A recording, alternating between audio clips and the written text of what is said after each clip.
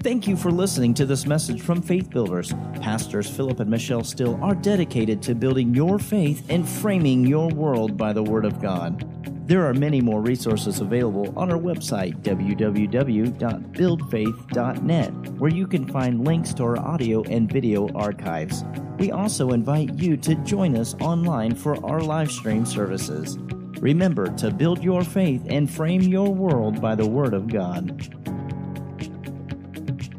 If you'll join me in the book of James, I want to just get one instruction here from James chapter 4. James chapter 4 and verse 8 is where I want to begin tonight. And I want to strengthen our faith tonight in the blood of God's Lamb. We've been singing about the blood tonight. We've been singing about the redemption on the cross and what a difference He's made in our life. And we're going to let the light shine in our hearts to strengthen us in how we believe concerning what His blood has done for us. James chapter 4, verse 8, I just want the first part of this verse. It says, "Draw near to God, and He will draw near to you." Don't you love that? That's a promise. It's an instruction, first of all, draw near to God. And then it tells you this in a promise. If you draw near to Him, He will draw near to you. Hallelujah. And I like to say it this way. You may take one step, and your step, maybe it's what? If you took a step in the natural, it's what? 4 feet? Maybe if you're really long-legged, you might get a little bit longer. You might get a really long step if you're, Mother May I, one of those big steps. You may make a step and it's a certain distance, but when God makes His step, whoo, you take one step to God and He takes one of His God-sized steps towards you. Amen. Draw near to God. Draw near to God. How do we do that? How do we draw near to God? Well, the key for our drawing near to God is spiritual. It's the spiritual understanding of how to take that step and the spiritual confidence that comes from the Word of God that shows and reveals to us the path that He's made for us. We were singing, "You are the only truth and the way." There is no other way to God except through Jesus Christ. Why is that? Why is Jesus the only way to God? It's not just a restriction that He's the only way and none of the others are acceptable because He's the favorite. The key is in He was the only one qualified to provide redemption. There's no other way to be cleansed of our sin and made new creatures in Christ except through the blood that Jesus shed. There's no other way to get born again. There's no other way to get our sins forgiven. There's no other way to have those sins remitted, taken away to have them blotted off our record. Only through Jesus is the price paid, because Jesus was the only one who had enough spiritual currency to pay our debt. And the spiritual currency was in the form of His shed blood, Him laying down His life. And so this is the key for us to understand. Ephesians 2, let's get some scriptural structure so that we have the light on our path to walk as we come closer to God. Ephesians 2 and verse 13 says, "But now in Christ Jesus, you who sometimes were far off, you're made near by the blood of Christ." So our scripture in James 4 says, draw near to God. How can I draw near to Him? This scripture tells us it's by the blood of Christ. It's faith in the blood. It's accepting by faith that what His blood did, He did for me. And everything about His redemption changes me. Amen. So how do I draw near to God? By the blood. By faith in the blood.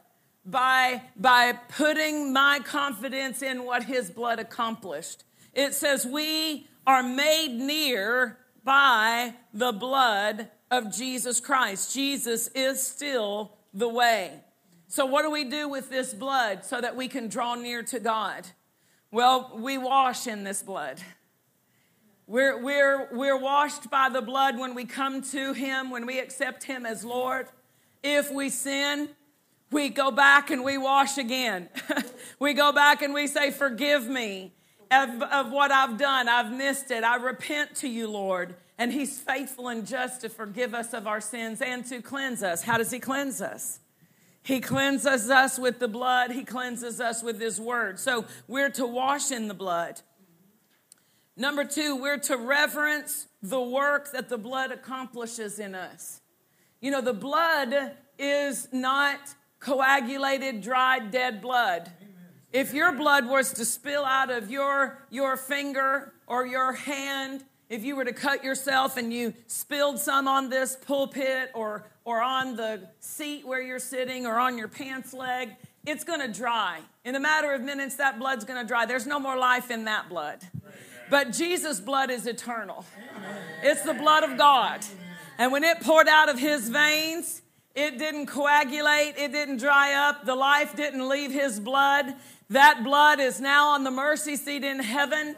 And it's speaking for us. It's speaking better things than the blood of Abel is speaking. The blood of Abel called out for vengeance, but the blood of Jesus is calling out for mercy. Amen. Hallelujah. So the blood is still alive, and when we interact with the blood, that blood works in us. You know, right now, your blood is working in your body right now. Whatever you ate earlier today, it's going through your bloodstream right now.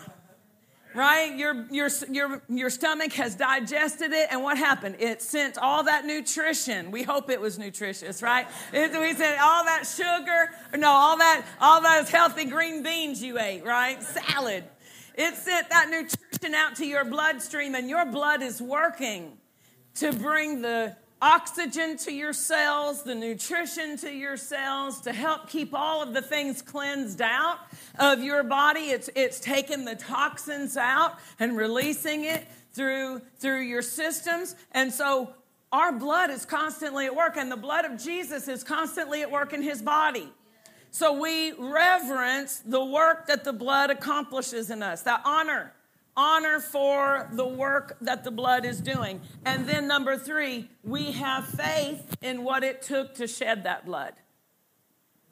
We have faith in what it took to shed that blood, what it accomplished for us. I want to look at Hebrews.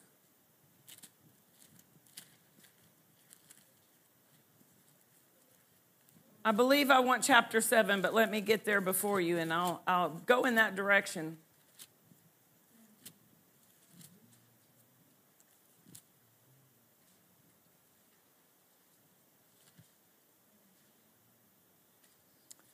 I'm going to go ahead to 10:19. Hebrews 10. So we're talking about drawing near to God. How do we draw near to God? We're made near to God by the blood. And it says here in 10:19, having therefore, brethren, boldness to enter into the holiest. Whoa, the holiest. No. You got to have something wrapped around your ankle under the Old Testament so that if you die because you have hidden something in your heart and you get in the presence of God and the holiness of God, you want me to be bold going in? You know, can you imagine, even in the Old Testament, they had to search their heart. I mean, they had to go into there knowing, okay, I'm not hiding anything. I am not putting on a false front. What you see is who I am, Lord. And they had to go in, but they still went in knowing the brevity of going into the presence of God with something in their heart that was wrong. I mean, even blemishes. They couldn't enter in the presence of God with blemishes. I know. If you have acne, you watch out, right? No blemishes, no marks. And so they had to go in, and he tells us we can come in boldly. And that boldness is not an audacity. It's not rude. It's honorable, but it's confident. It is so confident that I'm not going in to be zapped or rejected. When I enter into his presence, I'm accepted. I'm entering in as his child. I'm entering in, he's my father, and he's washed me in the blood. So it says, we have boldness to enter into the holiest. How do we have the boldness? Where does the confidence come from? Does it come from how good I've been? No. Does it come from how perfect I am? How much I've read my Bible? And reading my Bible's good, but it's not going to give me the boldness that I need. Amen? I mean, when I say that, me marking time in the scripture and saying, I have read 27 verses this morning, or I have read 15 chapters this week, so I'm going to go in boldly because, hey, God, 15 chapters, hey! Right? No, that's not where my boldness comes from. I'm going in because I'm washed. I'm going in because Jesus' blood, the blood of God's very own Lamb, has washed me. And there's nothing that can make me as acceptable as the blood has made me. Nothing I can do that's going to make me as acceptable as the blood has already made me. So I can come in boldly, and this boldness comes by the blood. And a lot of times people aren't praying and going to God for help because they don't have this boldness. They love God, and God loves them. They're saved, they own a Bible, probably have a few translations on their devices. But they don't have boldness because they haven't built faith in what the blood has done for them. And so they deal with it on their own. And they carry the weight of their cares on their own shoulders. And they're going into church and coming out of churches all across America and not entering into the holiest with boldness because they don't have faith in what the blood has done for them. And they think, well, I need God to help me, but I don't know how to get him to help me. I need this from God, but I don't know how to approach him for it. But the boldness comes by the blood, by faith in the blood. So it says we have boldness. So if we have this boldness, what's going to be the evidence that we have it? We're going to be entering in. Here's the evidence that we have this confidence, that we have faith in the blood. You'll find me in his presence if I'm going to enter in boldly to get my help. I'm coming for the grace that you have, Lord. I'm coming before the throne of grace to receive the help I need. Amen? If I have the boldness, the evidence of it is in my approach to God. If I'm not drawing near to him, you know what I need to work on is my faith in the blood. Because when I have faith in the blood, nothing's going to stop me from going to him. Nothing's going to hold me back from entering in. Amen? So that's what we want to check. Check our evidence. Am I coming to him? Am I coming with confidence into his presence? And if not, then let me go back and strengthen my faith in his shed blood. It says we have boldness to enter by the blood of Jesus by a new and living way. This way did not exist before the cross. Do you remember a very significant occurrence took place when Jesus gave up the ghost? When Jesus released his spirit on the cross and died on the cross, it says there was a veil in the temple in Jerusalem. It was so thick, it was like 4 men's hands thick. So we're going to say maybe about this thick. And it ripped from the top to the bottom. Not from the bottom to the top, not from man's side to God, but from God's side to man. God ripped the hindrance, the separation, and said, there's no longer a separation stopping you. Why? Because the price has been paid. Amen. The debt has been paid, and there's nothing holding you back. It is a new way, and it's a living way. this new and living way, which he consecrated for us through the veil, that is to say, his flesh, and having a high priest over the house of God, let us draw near. The whole purpose of our salvation is to have a relationship with the Father.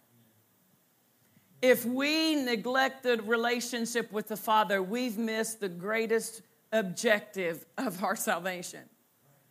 He wants us to come to him. He wants us to draw near. He wants to have intimate communion with us. He wants us to depend on him and rely on him and talk to him and receive from him and find out his plan for our lives.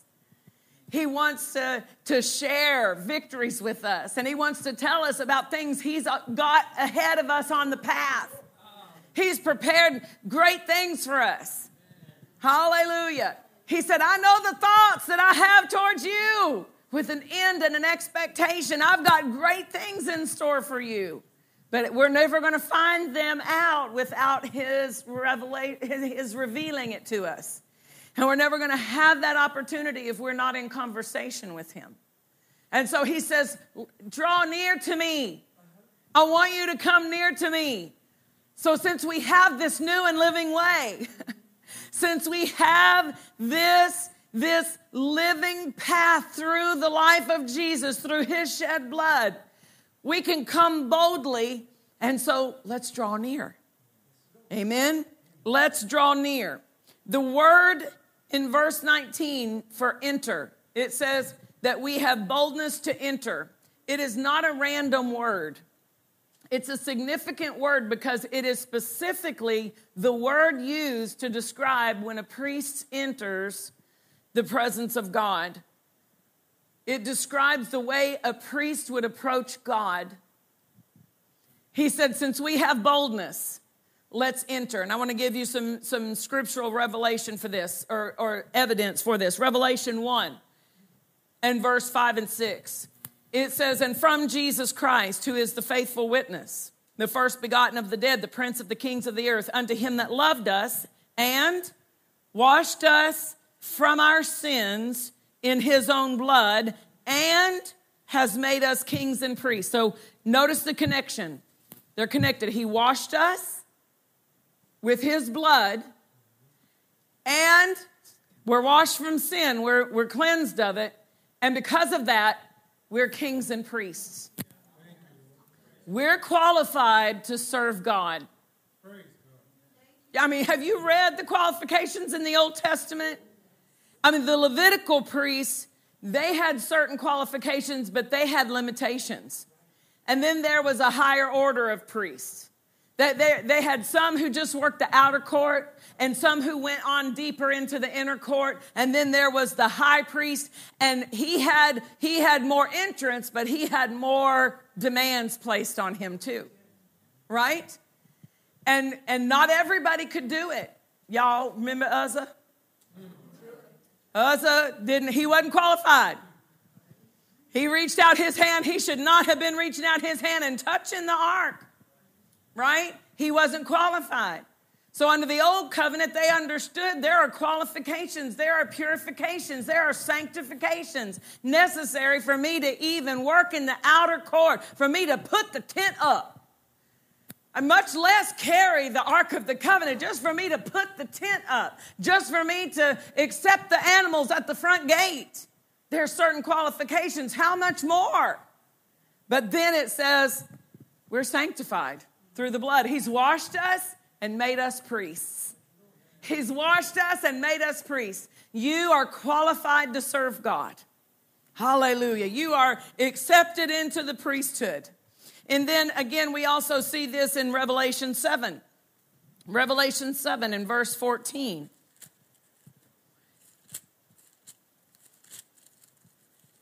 And 15. And I said unto him, Sir, you know. And he said to me, These are they which came out of great tribulation and have washed their robes and made them white in the blood of the Lamb. Therefore are they before the throne of God and serve him day and night in the temple. So the washing of the blood prepares us for the service to God. Hallelujah. But they are before the throne and serve him day and night. What a privilege. What a privilege. So I want to take a step back and do a case study of this blood that Jesus shed, and not just the blood that Jesus shed, but let's find out how God prepared mankind for faith in the blood. And I like to refer to it this way. He taught us the lesson of substitution. Because every time they brought an Old Testament animal for the sacrifice, they understood this animal is giving its life for me. We look at Jesus and we see that, but they practiced that for years before Jesus ever came onto the earth. They were practicing, this animal is taking my place. The blood of this animal, this animal is dying so that I can have a covering. But we understand something different. Let's start in John 1 for this case study. John chapter 1, and I want to see the words of John the Baptist in verse 29. Because he said something that shook the way they thought. He was declaring and proclaiming this under the anointing as a man anointed by God to make this declaration, to make this proclamation. It says, the next day, John sees Jesus coming to him and says, "Behold, the Lamb of God, which takes away the sin of the world." He identified Jesus as the Lamb of God. Now, they had practiced the Passover ever since Exodus chapter 12. And so they understood that the lamb in the Passover lamb, the blood of that lamb would be put on the doorposts of their homes and provide a protection from the destroyer.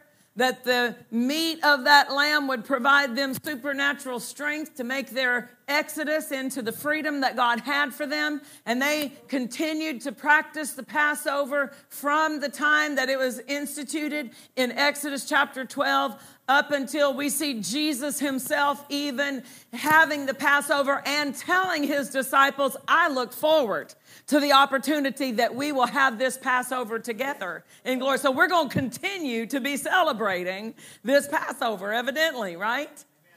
Well, when John said this, they were only acquainted with a lamb that could cover their sin. They'd never encountered a lamb who could take away their sin. So when he made this statement, look, behold, the Lamb of God who takes away the sin of the world. Hallelujah. It was something that they understood the concept. They had a grasp on the lesson of substitution, but they had never seen a lamb's blood that could take their sin away. And so God had to have someone anointed by him with the Holy Spirit to proclaim it, to identify Jesus as the Lamb of God. So from the beginning, the way people approached God was by the blood. After the fall, we see a reference to the shedding of blood in the fact that God had to clothe Adam and Eve with animal skins. So there were animals that gave their life, that sacrificed their life to cover Adam and Eve. That's a first reference. From that point, we see a blood sacrifice in Cain and Abel. That Abel brought the acceptable sacrifice, which was the firstlings of his flock. It was the blood. And evidently, this is how God had instructed him, because we know Abel, by faith, offered a more excellent sacrifice. Hebrews 11:4. So go back with me to Genesis chapter 4, and let's read specifically, because it's a case study, and so I don't want to just touch it and then it not be in your notes when you go back to look for it. Abel, he also brought of the firstlings of his flock and of the fat thereof, and the Lord had respect unto Abel and to his offering. Well, it wasn't favoritism for the fact that he liked Abel better than he liked Cain. This was what was the acceptable offering. When Cain brought, it says, unto Cain and to his offering, God did not have respect. Why didn't God have respect? Well, what did he bring? Verse 3 says, he brought of the fruit of the ground. Well, God had cursed the ground at this point. The ground was under the curse because of Adam's sin. And so he's bringing him what he's raised.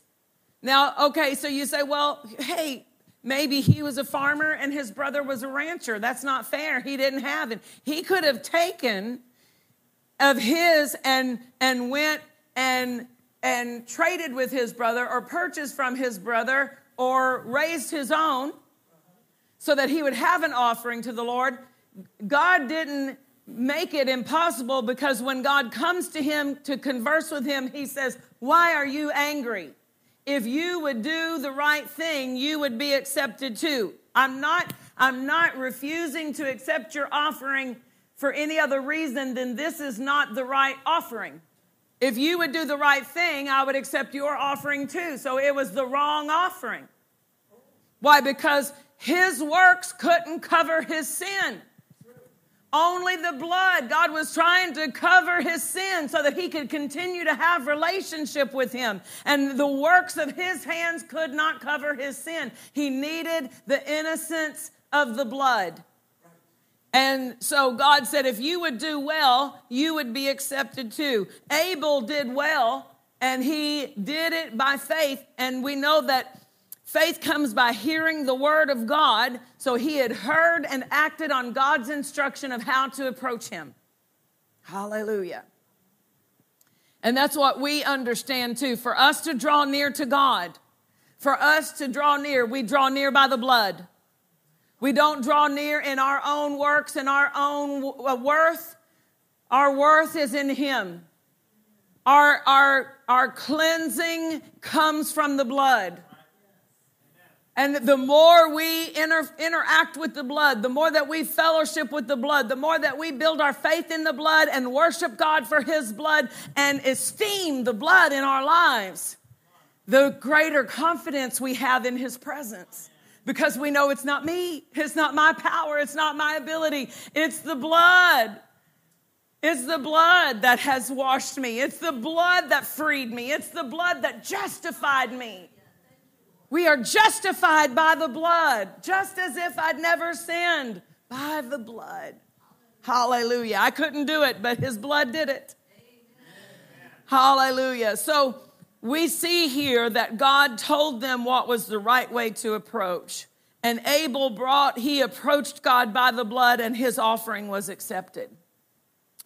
Let's go to Genesis chapter 8.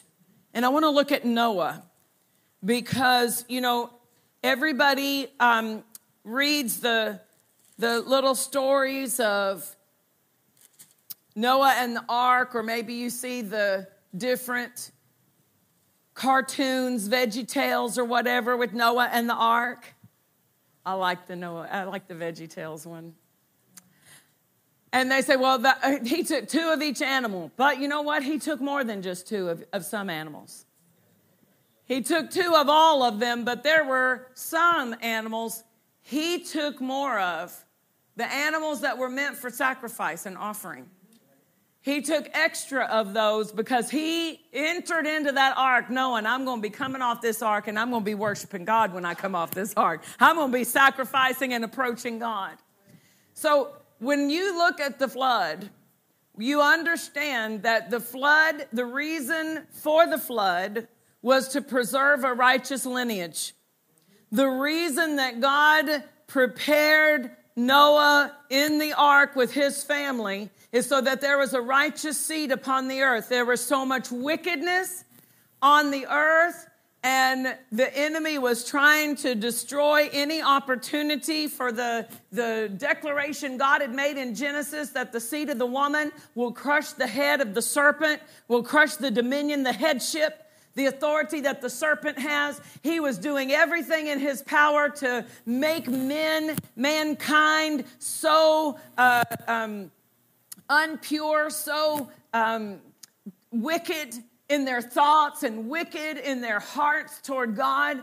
But God found Noah, and he protected Noah and the cleansing of the earth. And then after the waters receded and Noah and his family came off the ark, the very first thing, notice here, the very first thing in chapter 8 of Genesis and verse 20. They had just come off the earth, or come off the ark. God had given them the instruction to come off the ark. He speaks the blessing over them in verse 17. And then in verse 20, the very first thing Noah did, Noah builded an altar unto the Lord and took of every clean beast and of every clean fowl and offered burnt offerings on the altar. And the Lord smelled a sweet savor. And the Lord said in his heart, I will not again curse the ground anymore for man's sake, for the imagination of man's heart is evil from his youth. Neither will I again smite anymore every living thing as I have done. While the earth remains, seed time and harvest and cold and heat and summer and winter and day and night shall not cease.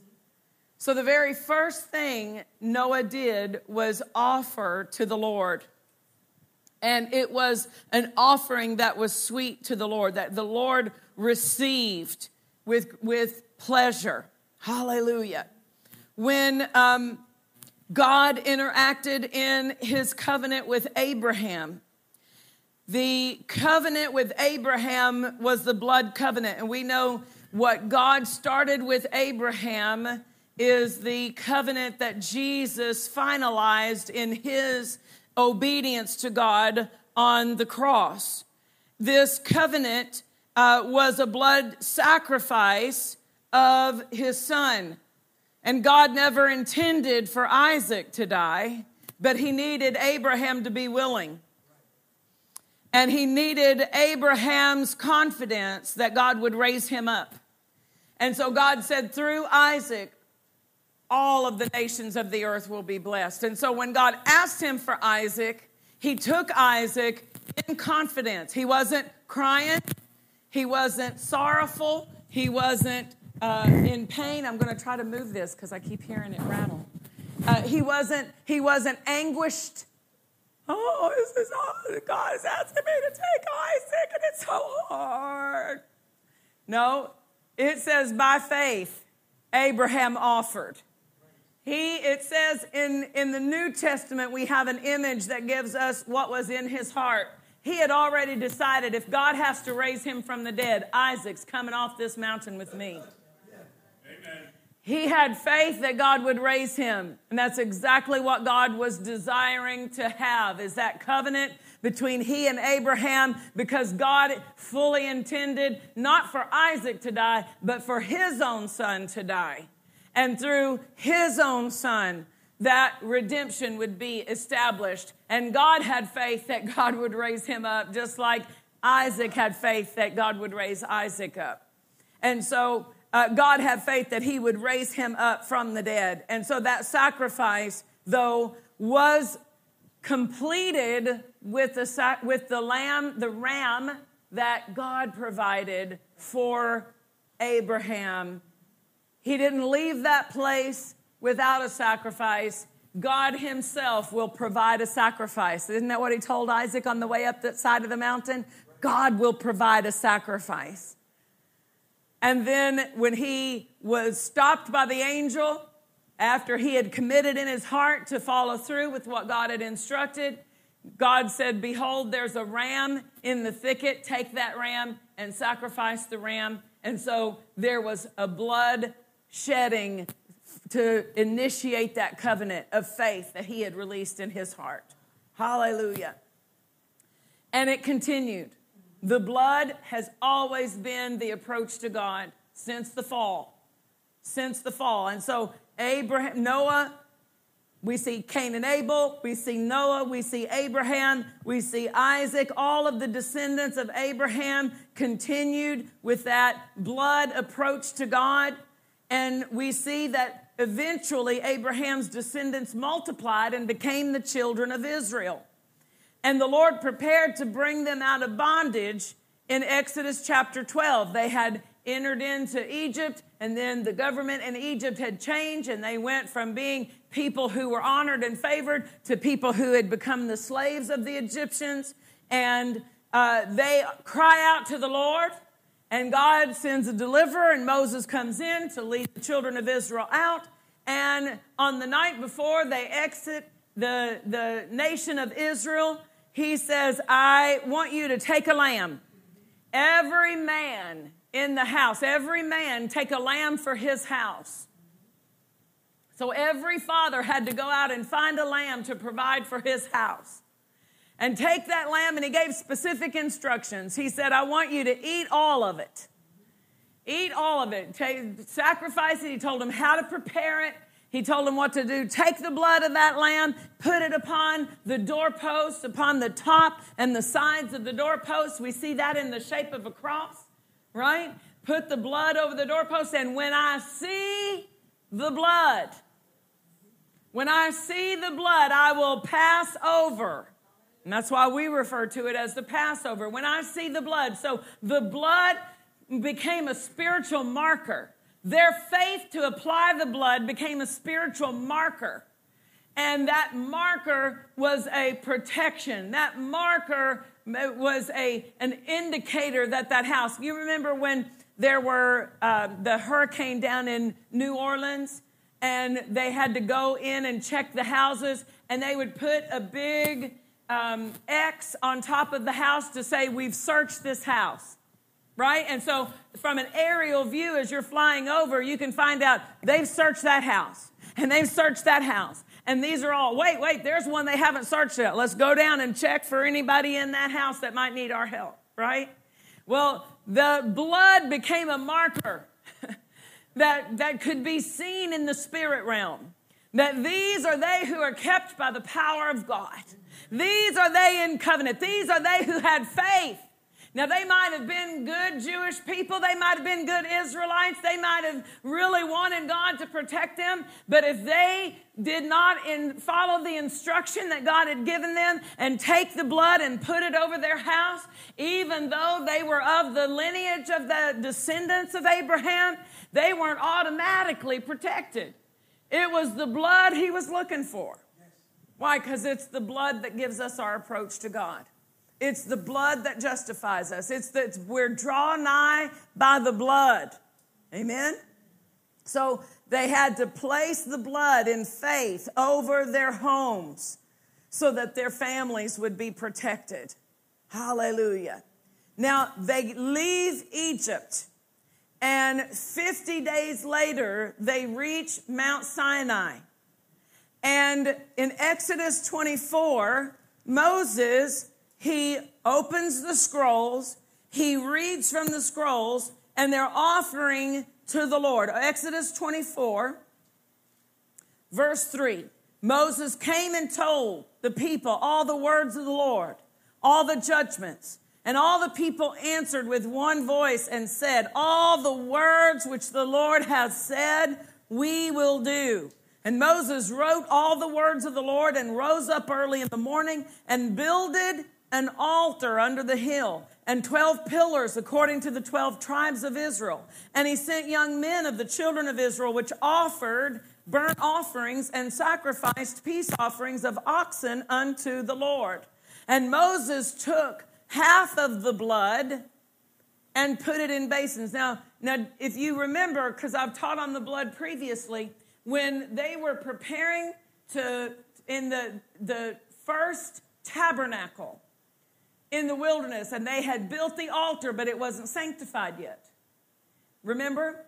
And they had to offer the offerings, and they took part of the blood, and they sanctified the furniture inside of the temple. And then they took the other blood to the mercy seat. So do you see, again, they've taken half of the blood and put it in basins, and half of the blood he sprinkled on the altar, and he took the book of the covenant and read in the audience of the people, and they said, all that the Lord has said will we do, and be obedient. And Moses took the blood. This has not happened before this moment. This is significant. Moses took the blood and sprinkled it on the people. That had never happened before. They'd offered the blood on the altar, but now Moses has sprinkled the people. Draw near to me, right? How do we draw near to God? By the blood. The blood has touched the people. Now, this is not a coincidence. The next chapter, God speaks again, chapter 25, and in verse 8, let them make me a sanctuary that I may dwell among them. Why? Because the closer the contact with the blood, the closer God could interact with them. The blood was sprinkled on the people, and he said, I want my sanctuary right in the middle of them. I want my sanctuary. I don't want my sanctuary way far off that they have to come search me out from a far distance and take days to get to my presence. I want to be right there. I want them to look up and see the fire of God at night. I want them to know God is right here with us. Why? Because he's never wanted to be away from us. He's never wanted to be distanced from us. What was holding him back was the sin. But because of the blood, the contact with the blood, he could have a closer intimacy with them. This was God's plan for us. Because we're blood washed, he can live in us. We're not here tonight because this is the only place we can meet God. This is where we come to fellowship, but God's with us all day. This is where we come to join together as the members of the body of Christ, as the living stones in the building of God's church. This is where we come to receive of the word and to grow together and to fellowship. But God lives with us at all times. We are the temple of his Spirit. Why? Because we're washed in the blood. Without the washing of blood, he couldn't live in us. But because we're cleansed by the blood of Jesus, we become appropriate receptacles for his glory. The Bible calls us that we have this treasure in earthen vessels. Hallelujah. Because of the blood, God can have the interaction that he once had, that he lost when Adam fell. But now he has regained it through Jesus Christ's salvation so that we can be his sanctuary. And so the interaction with the blood, that close contact with the blood, gave them closer contact with God. And that's why I tell you, if you'll build your faith in the blood, you'll see an intimacy in your relationship with God that has always been available, but through the faith in the blood, you access it. It's available to every believer, but because there are many who are lacking the knowledge of what that blood means in the way of our approach to God, our ability to draw near to him. So we see then that the activity in the tabernacle, they go on out into the wilderness. God is trying to lead them into the promised land, but he has a group of people who give a lot of complaining and excuses and some difficulties. And so God's trying to take them in. And so they're out in the wilderness, and God sets up this tabernacle. And they put the tabernacle together, and the center of the tabernacle, all of the activity in the tabernacle is focused around the blood of Jesus, the blood of the animal from the gate, when they brought the animal to the gate, to the brazen altar. That blood was poured out under the altar. They would gather that blood. They would carry that blood in past the holy place into the Holy of Holies. All of the activity of the tabernacle was centered around the blood. And if you were to see the tabernacle from an aerial view, it's in the form of a cross. It's in the shape of a cross. The activity of the blood in the tabernacle, it was the whole focus. Hallelujah. And that's why we can't take the blood out of our songs. We can't take the blood out of our studies. We can't take the blood out of our praises. Why? Because my approach to God is only by that blood. And so I've got to have a high esteem and a value and a dependency on that blood, a reverence. At the entrance of the altar was where at entrance of the tabernacle was where the brazen altar was. The holy place, every piece of furniture in the holy place, the altar of incense, the table of showbread, all of those different, the candle, the menorah, all of it had to be sprinkled with the blood. And it had to be cleansed. And then, of course, the Holy of Holies, where the blood was taken once a year. The process of the lamb and its blood included the high priest of the Old Testament taking that blood into the Holy of Holies. And I want you to look at Hebrews chapter 9 and verse 7, because he could not enter into that place without the blood.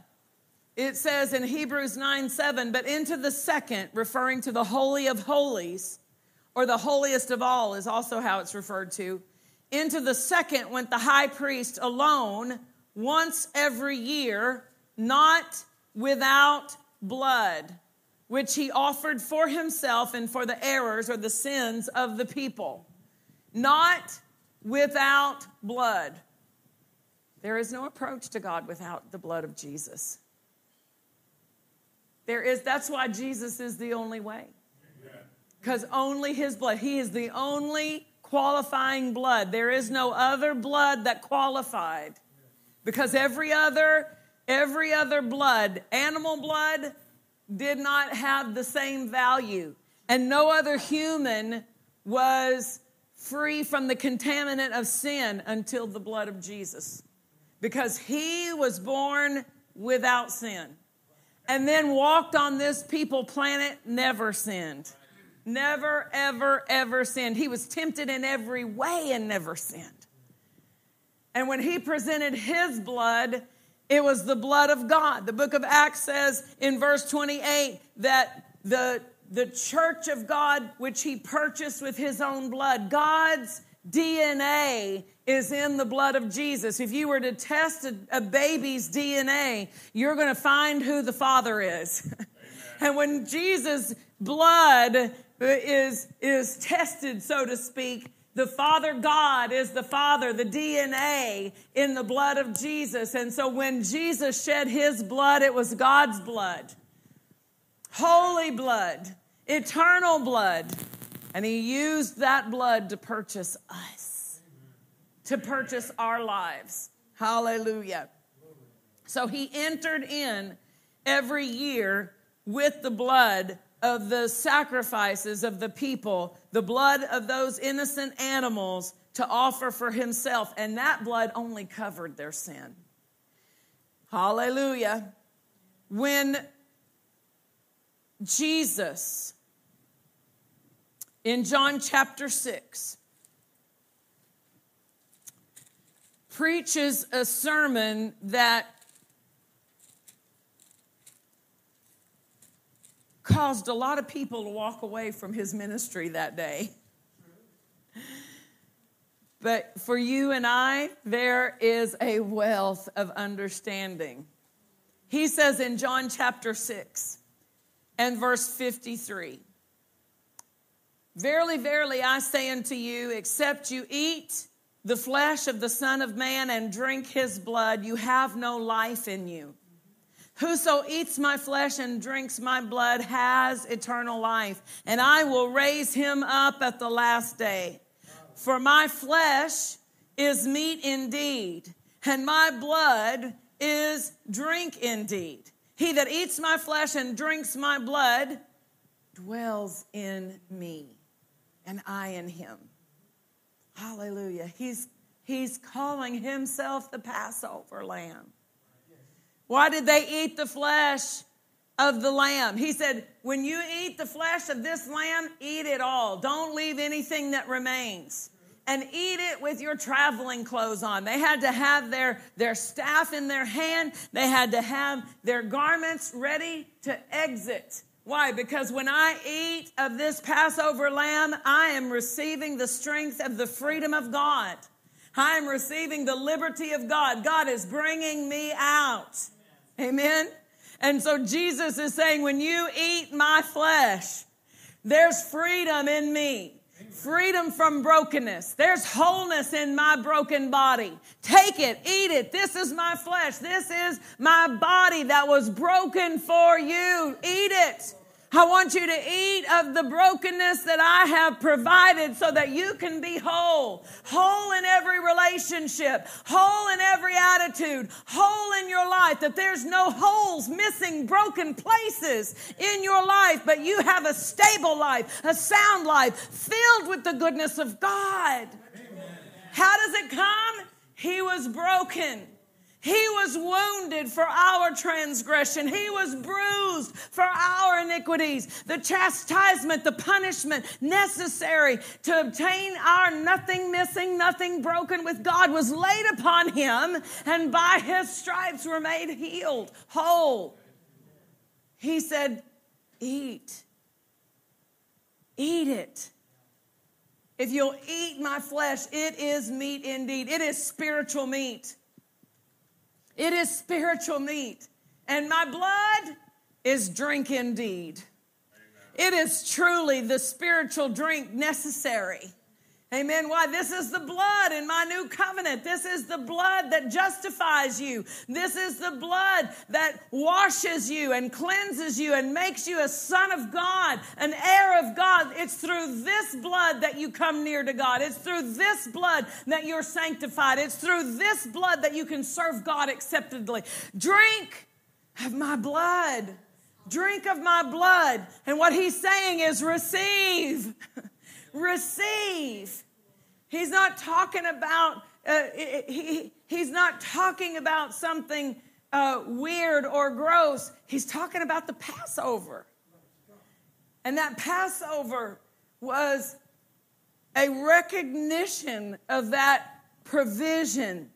And yes, the token, we call it communion. We have the cup. And we're drinking juice, but we're receiving what the blood did. We're eating a cracker, but we're receiving what his body was broken to provide. Amen. Hallelujah. He's talking about spiritual drinking. Hallelujah. Drink, because my blood is drink indeed. Hallelujah. Going back to Hebrews, and we're going to find our conclusion here in Hebrews chapter 9.